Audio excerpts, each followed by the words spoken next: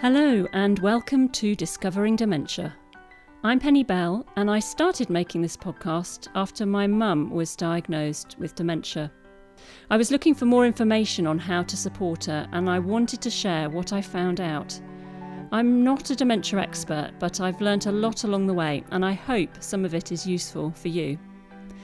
This time I'm meeting someone who, like me, has been documenting a parent's story and in the process has created a moving tribute to his dad.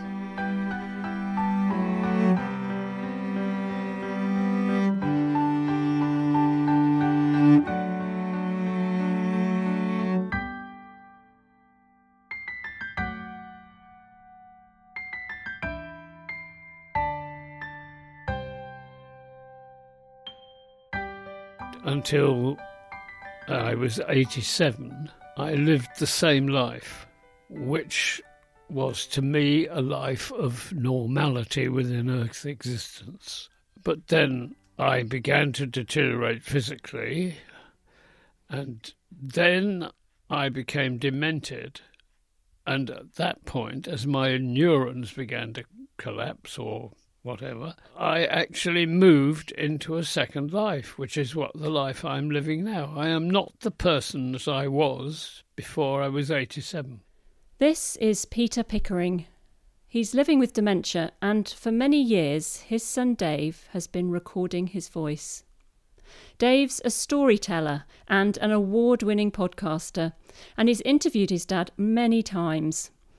As a former documentary maker himself, Peter's always enjoyed being involved in Dave's work and has rarely said no to an interview.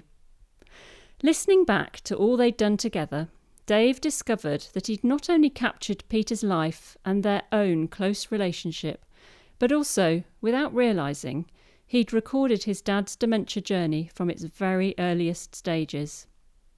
With Peter now in his 90s, these recordings, spanning several decades, have come together in a new 18-part mini-series, Down to a Sunless Sea, Memories of My Dad. Yes, my problem is memory, yes. But it's much greater than memory. It extends beyond it. I'm not the same I'm not living the same life, but being unable to remember it. I've moved out of it and can't remember. I can remember that I lived a first life, but I can't remember very much. I fail to remember within it. And I mean, that's the thing. Like, it seems to me that you're a new person in your view. You can remember bits of fragments of who you were, and I guess you time, because it's my first life, which I believe has validity, which I wish that I had not moved from it. Do you remember you? Do you remember me? And all our history, trapped in a memory, going down, down, down, down, down, down, down, down, down to a sunless sea.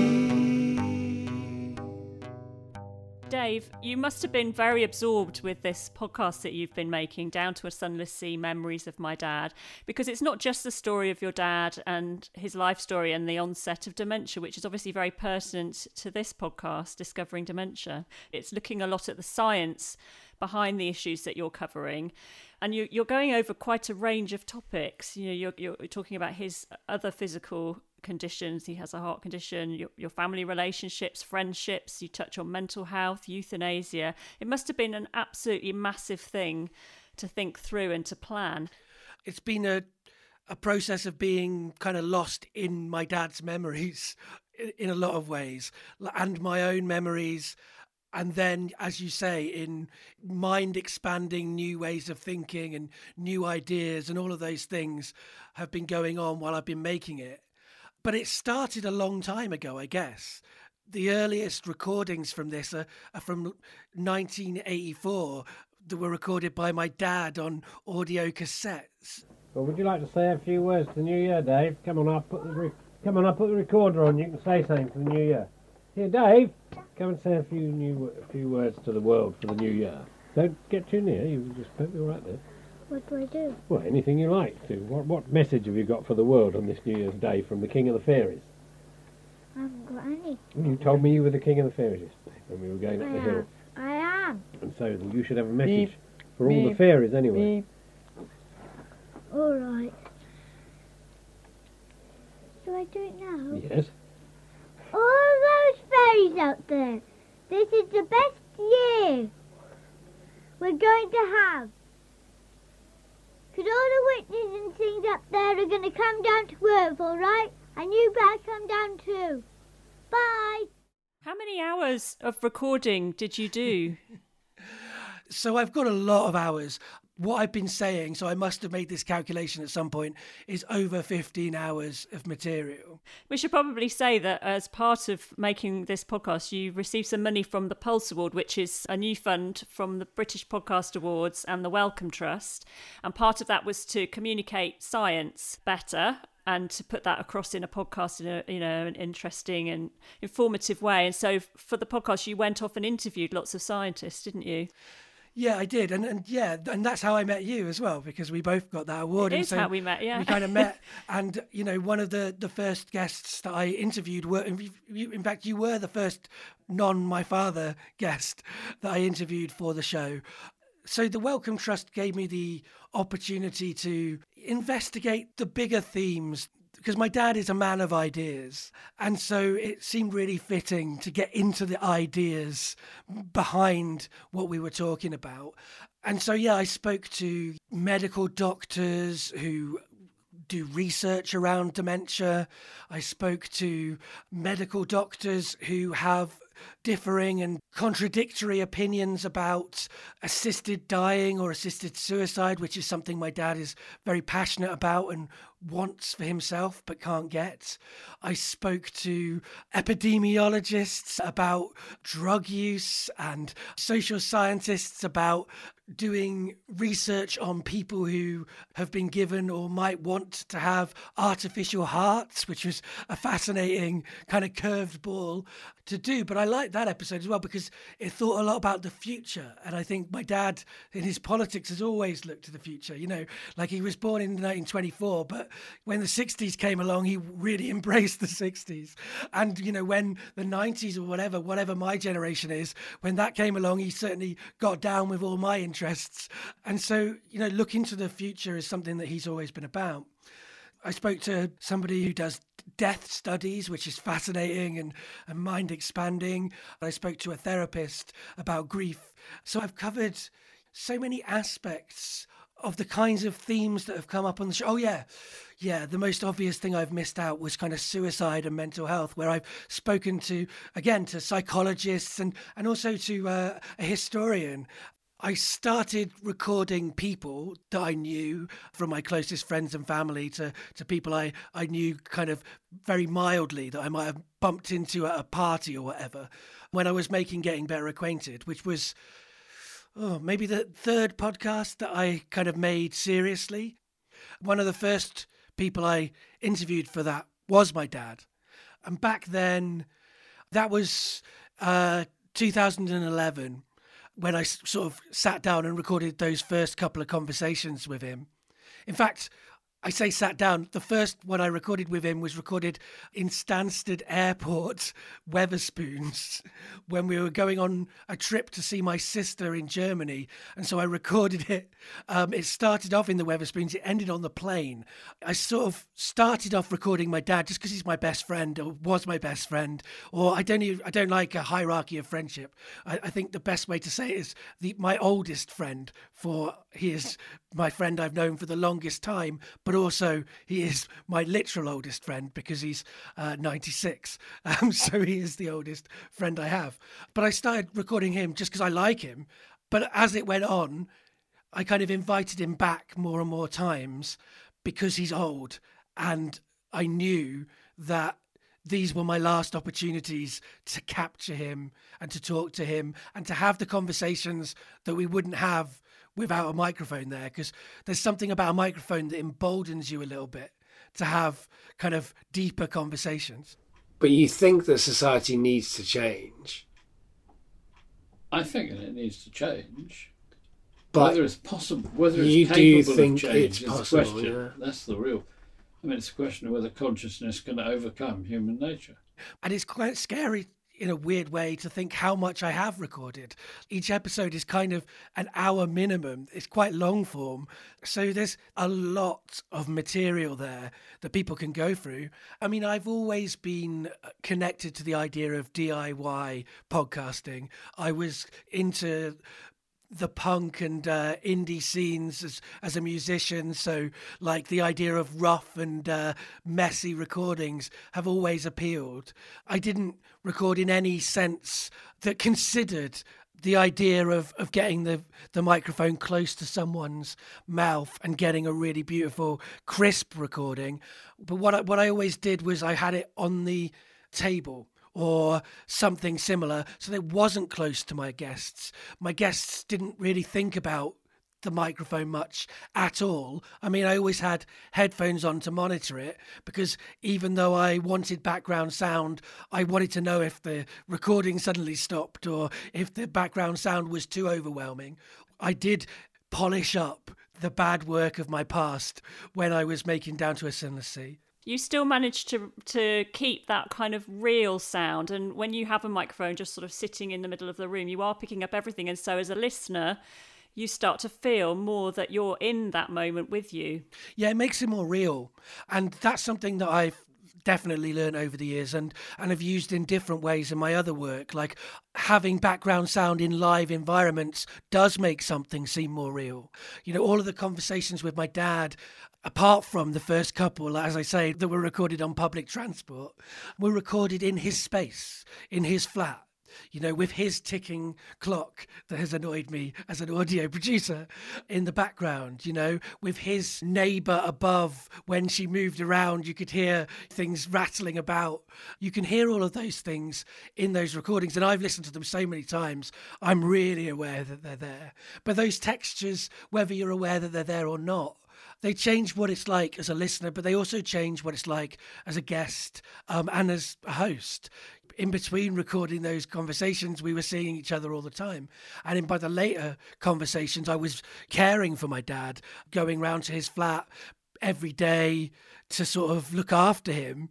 And so if sometimes I then turned on a mic, it was kind of an extension of our relationship, whatever that was, whether it be friendship or whether it be a slightly different dynamic as I became more the carer. It's not just about caring. In those conversations, my role became different. I had to help him to express himself because he would not remember things. So he kind of would use me as a walking encyclopedia, like he'd just throw any word at me and expect me to work out what memory he was going for.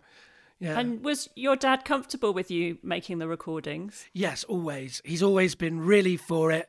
I'm a big believer in consent in lots of different kinds of contexts. And so I was always very concerned with whether he could consent or not. You know, listening to Down to a Sunless Sea, if people do, they'll get the impression that he's a very big champion of me and my work, sometimes a bit too much for my liking, but he has always supported my work and what I did. So he always was a fan of getting better acquainted. Before that, he'd been not just a fan, but a member of a band that I formed that was very kind of utopian. And it was a big band with like 15 members and democratic approach to it. And he was the documenter of the band. He was actually not a very good documentary maker of that band. He was a good documentary maker in general, but he was always filming the audience, which is not what you want as a band. But he was filming the audience because he liked to see their reactions to me, I guess. And not just me, the band in general, because he loved the band, but there was a father element to it.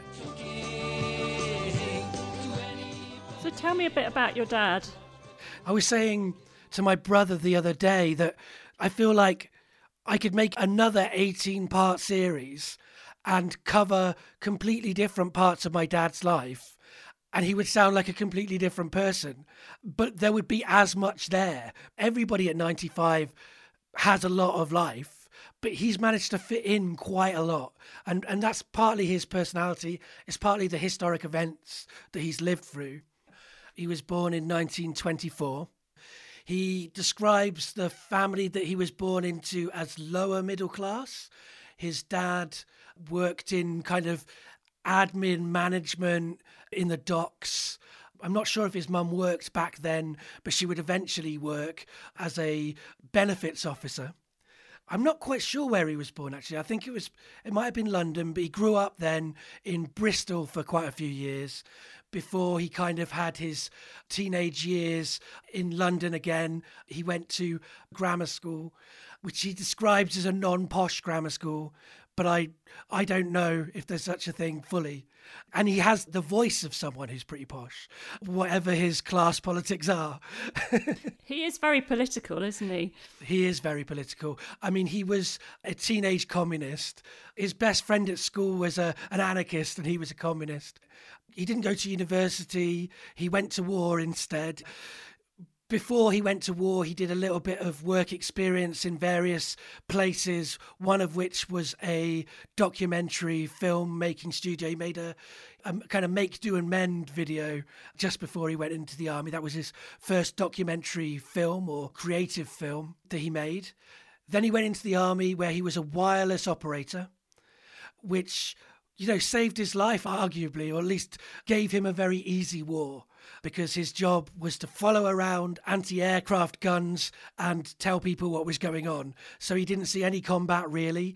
While he was at war, I think the most traumatic experience of his war was more his dad dying of tuberculosis when he couldn't kind of go and see him. And actually, my dad's dad having died young has been something I've really thought about a lot, making this show about how he hasn't died when I was young or when he was young. Neither of those things happened. I expected him to die when I was young because he was 58 when I was born.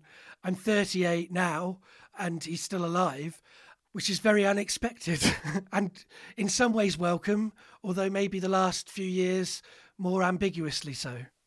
So my knowledge of my dad was as a retired person who did all the childcare, really. My childhood is very complicated. I had lots of different living circumstances growing up, but certainly most of those living circumstances involved my dad being a very unusual dad in that he was doing most of the housework, most of the childcare, providing me with kind of strange magical experiences like being allowed to draw pictures on walls and doors in houses and reading me big epic stories like The Lord of the Rings and the Iliad and the Odyssey and all sorts of things. I'm very lucky to have had my dad as a father, I think, in many ways. And certainly, whilst you can definitely make some critiques of his feminism. He was a member of a feminist book club when I was growing up, so he was buying feminist books from that book club for me to read, kids' books. Again, books that probably could be critiqued now, but things like Bill's New Frock by Anne Fine. He had a big influence in many ways that people don't expect a father to influence a son. You used to walk me home from school in Keris. You used to walk down the bloody hill, past the snowdrops. You and what's his name? Alistair. Past the snowdrops. That's right, yeah. That was good times. I liked living in the countryside. So you were obviously very close. Oh, yeah. And so when his dementia began, was it something that was obvious to you? No, the opposite. I mean, definitely the opposite. I would say initially I was definitely guilty of, saying, everyone has a bad memory, Dad. I can't remember a time in my life he has not complained about having a bad memory. And most of that time, he didn't have dementia. So when he started having dementia, I just was like, well, it's just what you've always complained about, isn't it? So I definitely was slow to believe. I feel very guilty about that now, particularly because I like to think of myself as someone who listens to people's lived experience. It's a phrase that's quite important in my political understanding of the world. And yet I definitely was guilty of not fully appreciating my dad's lived experience. Sometimes those very early stages of dementia are hard to pick up on. And also you don't want to believe it's true yourself as a person that's close to them. But then how did that progress? Did he go and get a formal diagnosis at some point? Yeah, so there were a couple of years where he didn't even want to. He was starting to use the word, although he talks about being demented, which is very not just politically incorrect, but quite confronting for many people, which was another reason it was hard for me to fully get on board with his initial diagnosis of himself.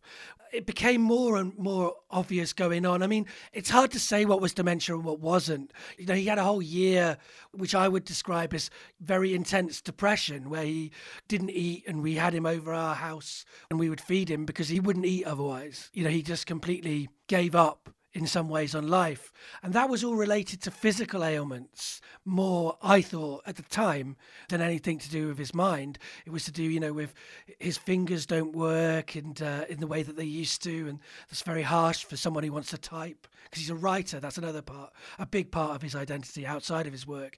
Skin conditions and heart conditions and all sorts. So it was easy to not realise that it might be related to dementia. But now, looking back, I think maybe that year was partially to do with experiences of dementia that he couldn't quite fully understand now, because through doing this project I understand a lot more about dementia and how it can change your moods and your personality and stuff like that. So maybe it was happening then. Eventually he did get diagnosis. He went to a memory clinic a few times, and I went with him to 2 of those different appointments. The first one, he was diagnosed of having mild vascular dementia. So at that time, for me, that was a relief. And then a few years later, when he had the second diagnosis, it was no longer mild. It was, you know, medium to advanced, and it was mixed dementia. So he does have Alzheimer's as part of his diagnosis. And you became his carer? Yeah. I mean, it's a word that took me a while to fully own and to use about myself, partly because, you know, I started off as not just his child but also his friend, and so I had 2 different positionalities to change. I feel like, for better or worse, it might be easier for me to see myself as becoming a carer for my mum, because we have a less close relationship, so it's more about responsibility, and I don't necessarily want responsibility to be involved in my friendships. But you know, there is responsibility in being a friend, just as there is responsibility in being a child. So yeah, carer happened. I mean, it depends what you mean by caring, doesn't it? You know, like the year when we were having him over to eat a lot, that was probably being a carer, but I wouldn't have called it that. Similarly, you know, taking him out and making sure he was having a happy social life and those sorts of things, I now would see as part of a thing that a carer might do, but I hadn't used that word yet. But eventually, you know, I was going round to his house every day, opening his jars, making sure that things were happening that should be happening, making sure he was eating, making sure that he was comfortable, doing my best to make him as happy as possible, getting his computers working. There's so many elements to being a carer that I'd never thought of before I was one, and have only realised were elements of being a carer kind of looking back. And so now he's moved to a home. How did that decision come about? Yeah, I mean, even though it happened a few years ago, it's kind of the rawest in some ways stuff for me, because it's a decision that definitely happened and I was definitely involved in, but it's a more complex thing, what decisions we make for our parents, because we don't have infinite money. We don't have infinite other kinds of resources, time, those sorts of things. So we can't always do what we would most like to do. And we can't always do what we know our parents, the people living with dementia that we're caring for, what they want us to do either.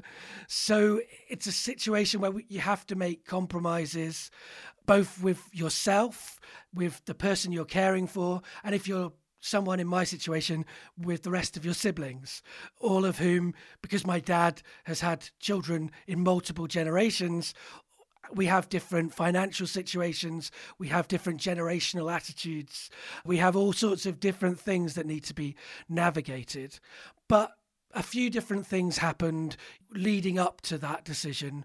Before that had even happened, I reduced my caring responsibilities. And I should say I wasn't the only sibling caring for him. I was the kind of London carer, but he would quite regularly go off up to stay with my sister, for big chunks of time that would give me the mental energy as well. I mean, it was, that transference was for her and for me in different kinds of ways. Then we got into a situation where we got 2 outside carers to go in, neither of whom were trained carers. They were sort of family, friends or neighbours, which was the best option for him at that time because he wasn't going to have a carer, but he would put up with family friends. That's part of him being a big socialising, popular guy. So, he would be doing it as a favour for those people. He'd be letting them care for him, those sorts of things. In fact, technically, I guess we had 3 carers because one was called a cleaner, but that is part of the job of caring for someone living with dementia or any person who's elderly is, looking after their domestic circumstances too. So that reduced the pressure on me as an individual. And during that time, I was lucky enough to get therapy on the NHS for my own mental health conditions, which was very useful in working out how I felt about how trapped I felt. I felt trapped for numerous reasons. I was a freelancer in the arts trying to live in London, which is hard, full stop. I was renting from my sister, which is a different kind of being trapped. And then I was caring for my dad, and part of my living conditions were slightly based around the expectation that I would be a carer for my dad, even though I would always have cared for my dad. But during that time, I was able to go, I actually can make decisions for my own life, and I don't have to give up my entire life to be near my dad and to care for him. If I'm the youngest sibling who is the least successful in my career, should I really be giving up all of my time to look after my dad? Or should maybe that be done either by some of the older siblings, or maybe the siblings with money might legitimately pay for some more care than they were already paying for? Because as I say, that is the thing that makes it the hardest, is I feel very guilty because I can never contribute anything but time. And then in the end, I took that time away. So I feel like, what am I contributing? In some ways, making Down to a Sunless Sea was a way of contributing something again, like giving him something back, because he would have loved the show, I think. He can no longer appreciate it, but he would have loved it back in the day, for sure. So yeah, the family had a family meeting. We decided to move him. That meant that I could move house. So I moved house away from London. And then a month or so later, I was slightly uninvolved, but the decision was made for him to go to a specific care home that's quite far away from me that I can't get to very easily. And that's where he's been since then. He was initially there on a trial, but it's a trial that's continued on. I wouldn't say he's happy to be there, but I also would say that he's better off being there than he was when he was looking after himself in a flat in London. I mean, some of the things that inspired us to make this decision were things like him going off and getting lost and walking along a dual carriageway during rush hour, and the kinds of things you don't want your parent to do. I mean, he loved that. Like, he thought it was hilarious because he thought he was in the right. He thought there should be a pavement there, and he wrote to the police to tell them. It actually was one of the moments that really put him back into his old self.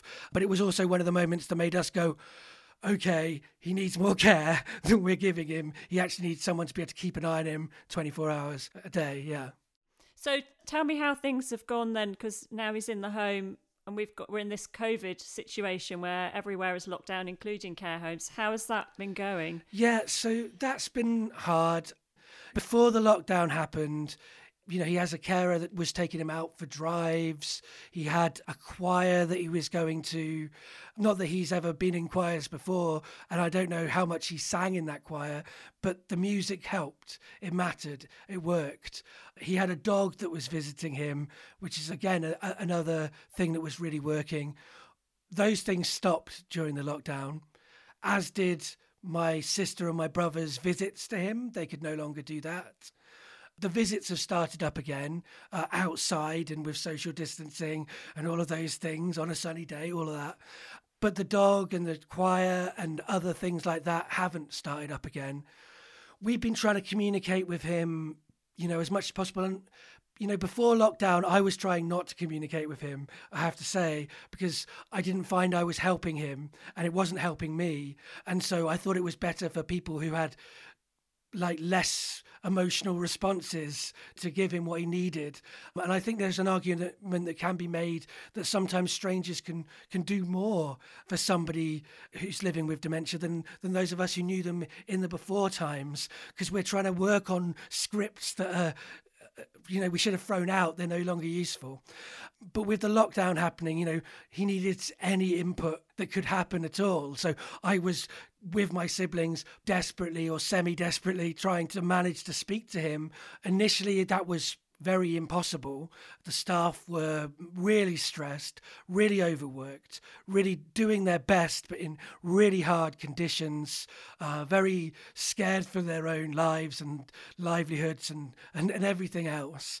But as it's gone on, they have managed to go beyond what they're being paid to do. The carer that's linking us with our dad through FaceTime and, Facebook Messenger, video chat, whatever works that week, she's doing that in her free time. She's coming in early to do that. That's not part of her job. This internet's stupid, so I'm on my phone. Okay. Hello, Dad. Who's that? Your son. Hi, Dad. It's Dave. Is that Jane? It is. Dave, yeah, Dave. That's right. Been trying to speak to you for quite a few weeks now, so it's great to see you. Can you see me and can you hear me? I've seen him quite recently. I wouldn't say you have seen me recently. So initially there was a couple of phone calls which don't work very well. He can never understand who I am. But as the lockdown's gone on, he's actually stopped understanding what a phone is. I mean, my sister tried to phone him last weekend and he couldn't be convinced that it wasn't his electric razor. He kept trying to shave his face with the phone, with my sister on the other end, kind of trying to get his attention, which is funny, probably less funny for my sister in that moment, but it's a funny story. Down to a Sunless Sea's full of that. Stories that are funny, and hopefully they help people to laugh. And I think it's important to laugh, but, the funny moments are also really sad. At the same time, they're always really sad. And so now we managed to connect with him through video message. He doesn't recognise who I am all the time. Certainly when me and my brother are both there, it's easier because we can talk to each other. And so it doesn't matter if he can't give us anything, but he does seem to get some things from it. So it's kind of worth it to a certain extent. But I'm not sure that he doesn't think we're not videos or pictures, because we're not there in the room with him. How has it been for you to make this really, really long series over many, many years, which actually even includes your own voice as a child? Yeah. How has it been for you to process all of that mentally and spend so long listening to your dad and hearing how the dementia has crept in over time? I mean, it's been a really valuable, moving, but very sad and complicated experience. I already find myself grieving for him even as he's still alive. So I hear his voice talking to me in exactly the same way that people I know who've lost their loved ones still hear their voices, still expect him to come through the door and all of that as he was. I've been experiencing that even as he's still alive. And then I started playing his voice on a loop around, in my head. I mean, for people who don't make audio, for so many reasons, you have to loop audio constantly.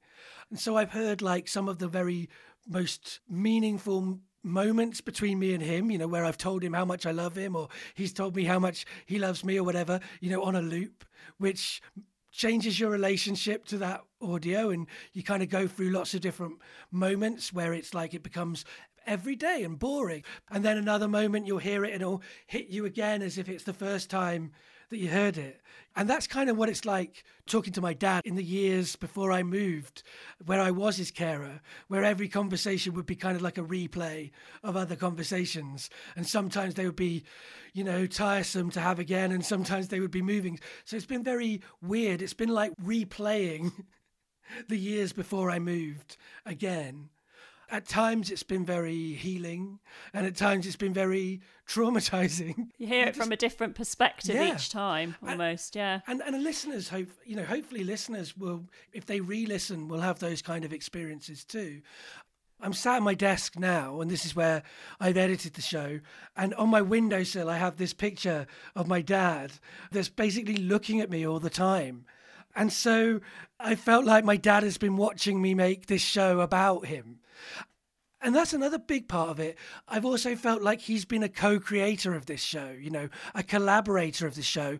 Yeah, sure, I've made the final editorial choices, but he said what he wanted to say in those moments, and I have never been able to get my dad to say what I wanted him to say. He has always said what he wants to say, which is one of the good qualities, I think, of the audio recordings, is that he gets to speak for himself about his own experiences. And people living with dementia are not people who get listened to very much, which is why I love, what you do on your show, because you're also listening to people telling us what it's like, rather than all of the people without dementia telling other people what dementia is, which is what we mostly get, There's no doubt that what you've put together is a work of art. I mean, it's weaving all of those elements of science, your dad, your personal feelings, your family, all of that comes together, and it's such an interesting listen. There's so much going on, so I would really recommend it to people. Can you tell us how we can find it? Yes, if you Google Down to a Sunless Sea, Memories of My Dad, you'll absolutely find it there. But it's also anywhere that you get your podcasts. So you can find it on iTunes or Spotify, Stitcher or Google Play or whatever you use, really. It should be there. And if you by any chance find that it isn't, do let me know and I'll make sure it is. It's also on its own website, downtoasunlesspod.com. And my stuff is at davepickeringstoryteller.co.uk, where you can find like everything else I've done. And you can follow me on Twitter at GooseFat101, but you can follow Sunless Pod on Twitter, where you'll just get podcast-related stuff. Well, thanks so much, Dave. It's been really interesting. I do hope people tune in and listen to it. It's an excellent podcast. It's already had rave reviews, so thank you for being a guest on the show. Thanks so much for having me, and thanks for being a guest on my show too in the past. And I love your show, and I just want to finish with that. Like, I love it, and thanks so much for having me.